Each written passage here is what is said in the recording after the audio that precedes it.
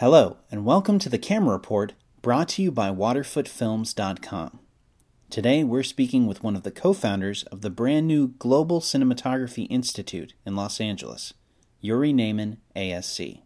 Yuri co-founded the new school with fellow director of photography Vilmos Sigmund ASC, and is an accomplished director of photography, educator, and film industry innovator. As a director of photography, Yuri is best known for his work on the breakthrough independent film Liquid Sky and the neo-noir thriller DOA, starring Dennis Quaid and Meg Ryan.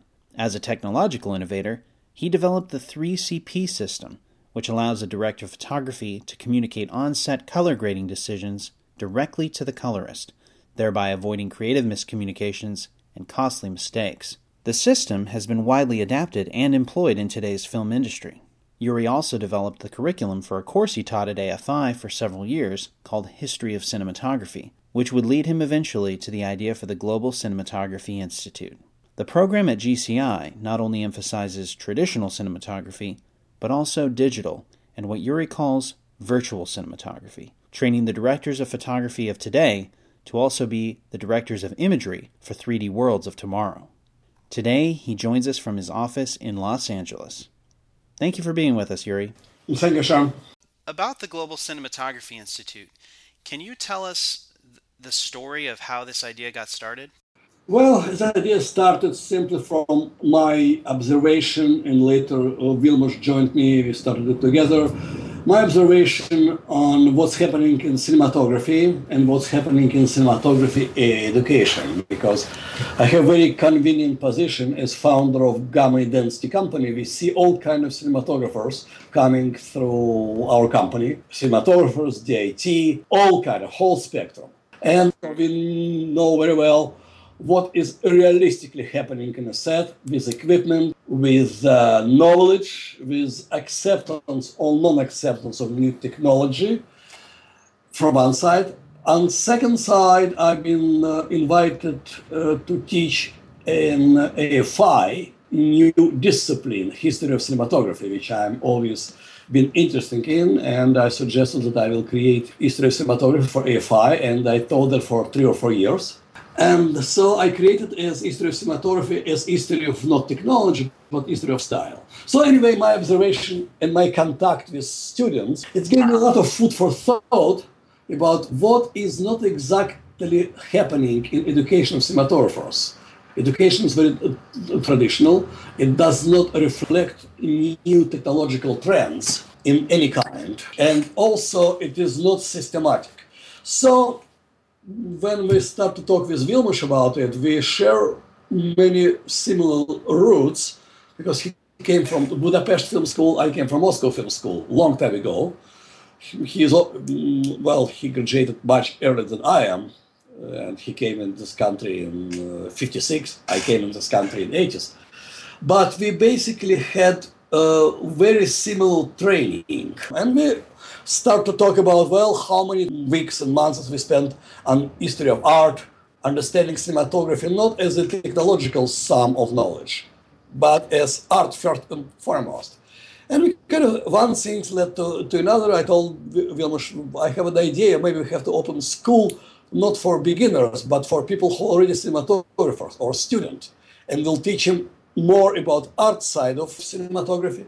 But from other side, we'll introduce them to new kind of cinematography, which we called expanded cinematography, which involved digital cinematography and virtual cinematography, which is becoming a very, very important part of cinematography of present and cinematography of the future. So this led us to idea to create a school.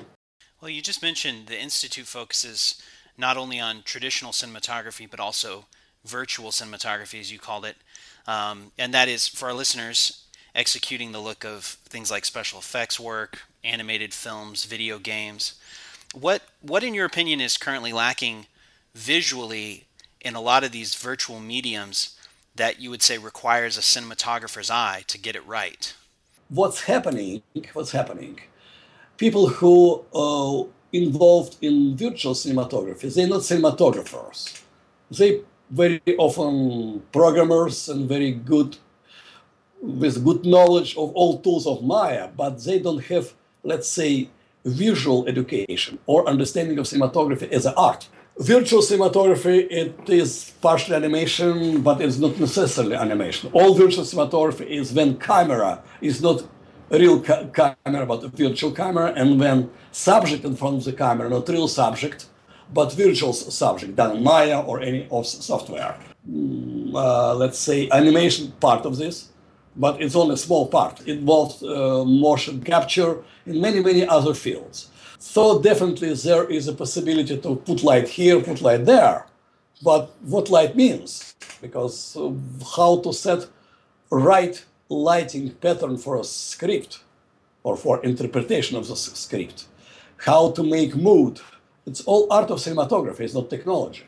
So it is why recently a lot of cinematographers became involved in animation and special effects film more and more and more. So, for instance, like a cinematographer like Roger Deakins consulting on a film like WALL-E or How to Train Your Dragon. Rango, yes, and Janusz Kaminski, which is very important, first time in history, get credit of cinematographer on animated film Tintin.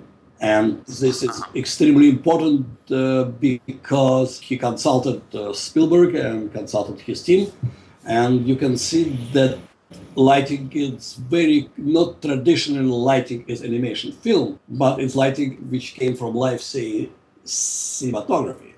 A very simple part of that, of course, is just the mere fact that cinematographers know the language of photographing things and of lenses and sort of intangible things that maybe a computer programmer wouldn't have as firm a grasp on. Correct, because they basically, what they know how to use technology to achieve artistic effects.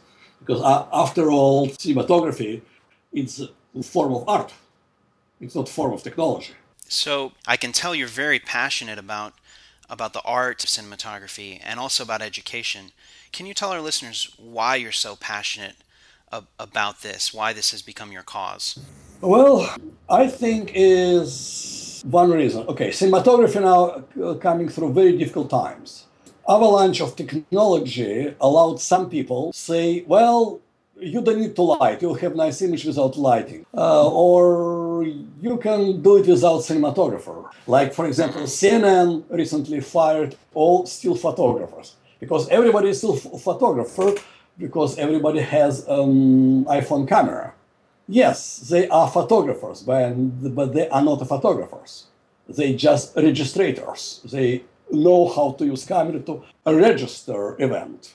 But it will be no Robert Capa. It will be no any great photographers who can create great images and symbols. No.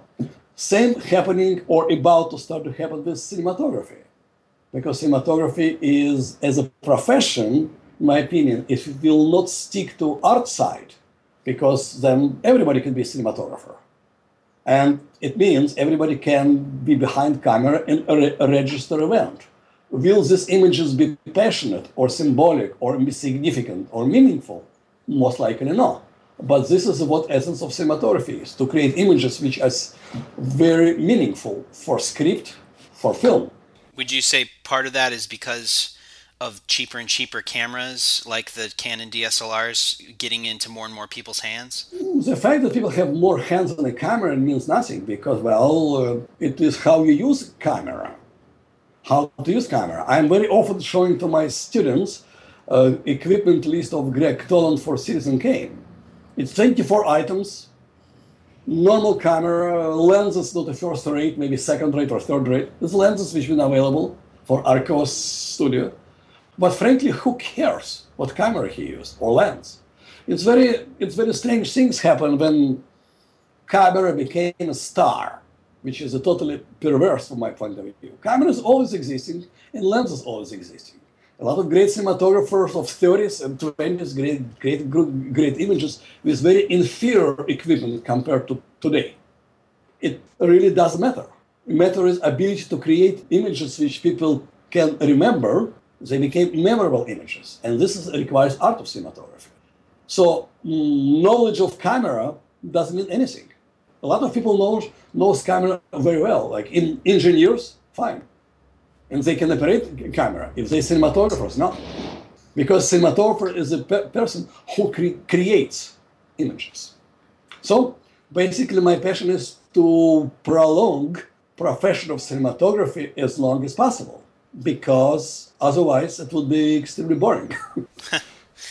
The history of cinematography course you teach, what is it in that class that you focus on the most? Are you focusing on particular cinematographers and their styles, or particular breakthroughs in cinematography?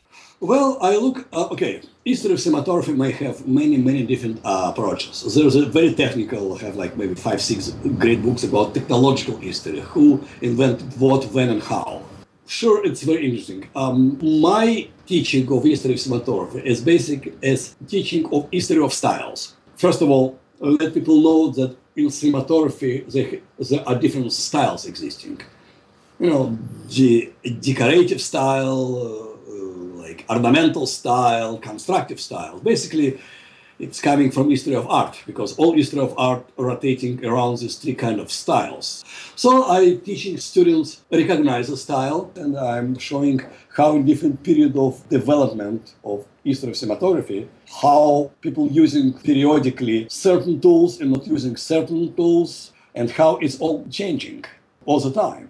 Our purpose in our institute to teach people how to create their own individual style. It's what basically top cinematographers are known for and what they hired for. They've been able to create style, not because they can shot 25 pages a day.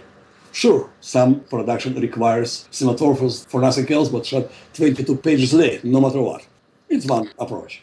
But if you're talking about high art of cinematography, people hired because they've been demonstrated and been able to create style, which this or that script requires. You're trying to give your students a foundation to find their own style. Correct. I believe it's the highest achievement for cinematographer to find his own style, because when I've been teaching history of cinematography in AFI, in one class I said, you have to realize what kind of cinematographer you are.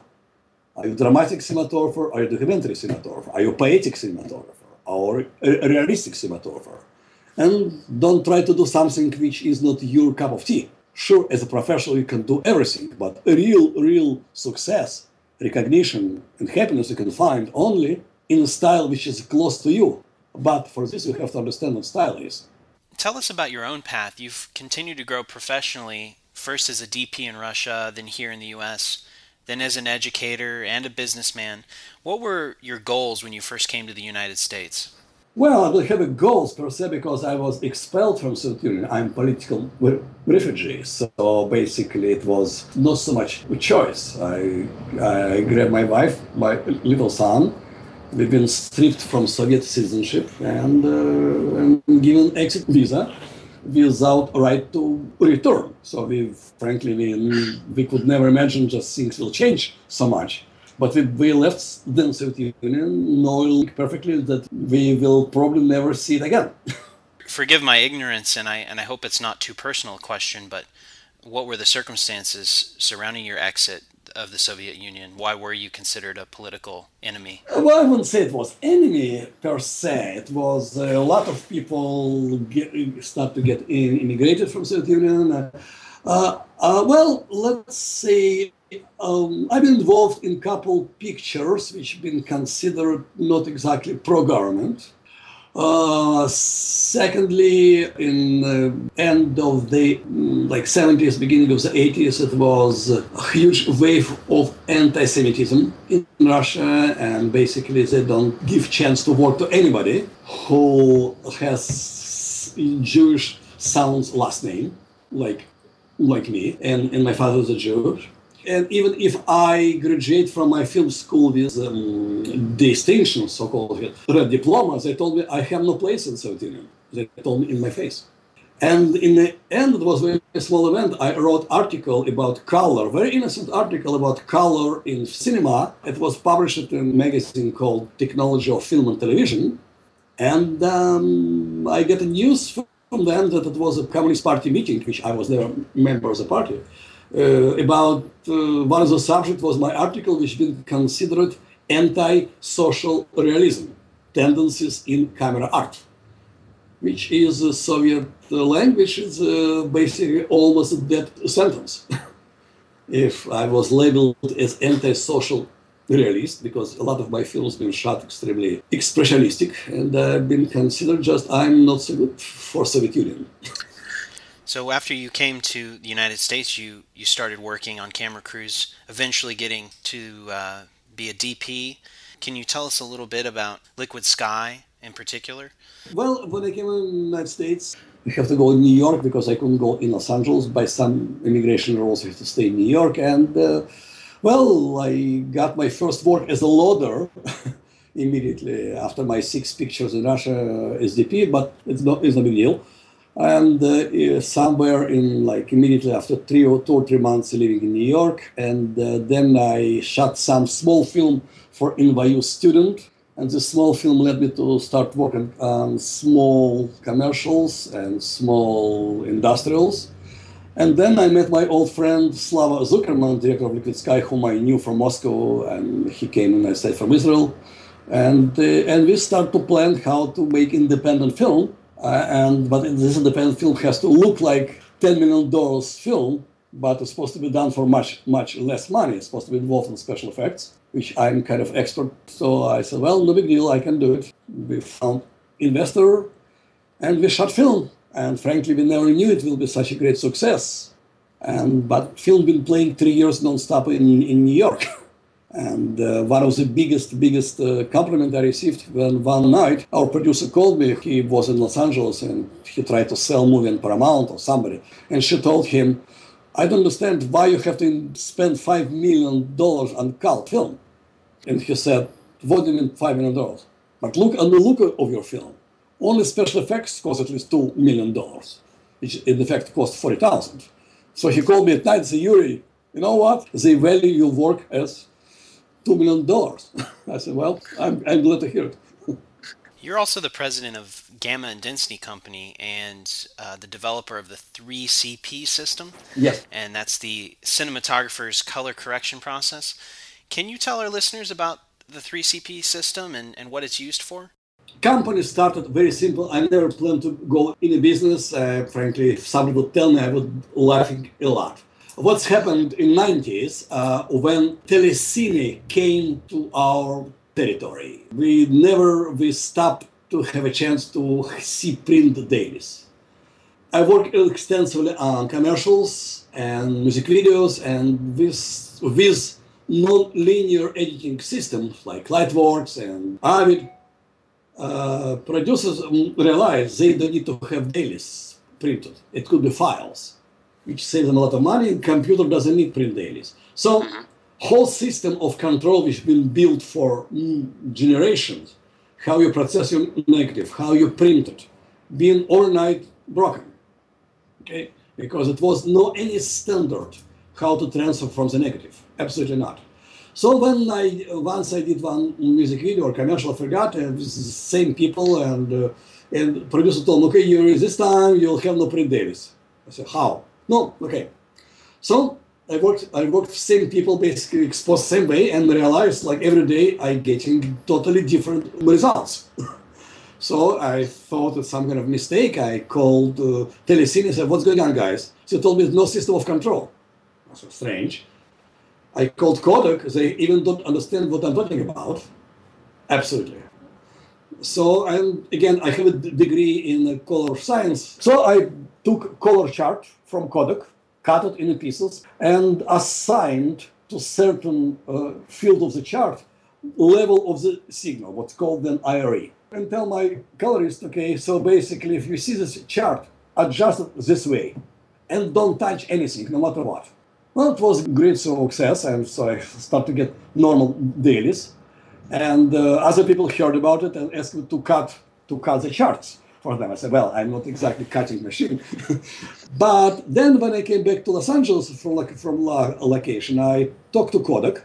And because I knew a lot of people, I said, guys, can you do such a chart? And they say, what talk about it? We need chart from Telecine. They said, we have no idea, but some scientists will came from Rochester and will talk to you. I said, fine. So a scientist came, he looked at this, Yuri, what are you doing? Nobody needs it. Telecine will disappear in a couple of years. I said, are you sure? No. And I was with my assistant, young guy then, together, we looked at each other. who is this guy? Well, we know who is this guy, but and how he could be so blind, oblivious to what's going on. Well, we left, and then I got a call from my friends in Kodak. And they told me, Yuri, have you seen such and such? I said, yes. They don't understand anything, but they will copy what you told them. So run in patent office immediately. Seriously, it was very strange to me. So it's why I got my 2 patents. But anyway, we decided to make a special chart from telecine. And for a lot of people, like thousands and thousands of people got them. And then it came idea, then it was a premature idea. Technology was not there yet, to create software which shows on a screen how it's going to look like image before it will be on telecine. So a cinematographer can color correct things on a set or offset and send all data to telecine, which would be perfect communication. It was a long time ago, it was like 97, 6.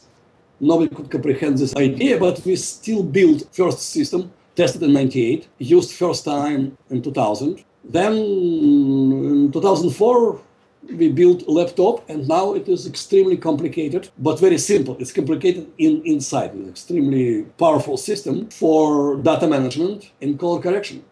We have it working practically in every country, and I forget already how many hundreds of pictures using it. You wear a lot of hats, so to speak. When are you happiest? They all challenging. The challenge is very important. It's all challenging, and they have their own place and time. I was extremely happy I create first ever system of color correction on a set and offset, which has been a huge debate. Now it's practically everybody using it. And when I'm a cinematographer, I'm happy with some pictures, which I think I did what I exactly planned, and not happy with other picture, which I think I was not able to do for objective or subjective reason. And now it's education, but it's very different from cinematography, and it's very different from technological invention and building company. It's very different because I think it's one of the most rewarding, because when you ask me what was my main motivation, I can tell you basically looking at my former students, which practically I'm in touch with most of them. They're still showing me their scripts, and we're talking about what will be good style for the pictures, small or big. Looking at them, that after like AFI, after other schools, whatever, they barely can get a job because they not on the market. They lucky if they have like gig of small commercial gig or small something gig, or a lot of people working on, let's say, gaffers or grips, which is an excellent job, but not after 2 years of AFI. They couldn't find anything else. And this is a very complex problem because some people not supposed to be at school in the first place.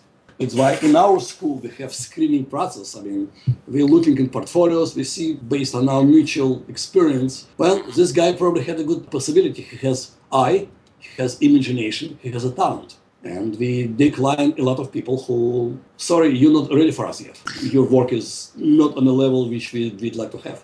What's the best advice you can offer to young or aspiring cinematographers? Best advice would be learn to love images. You have to love images.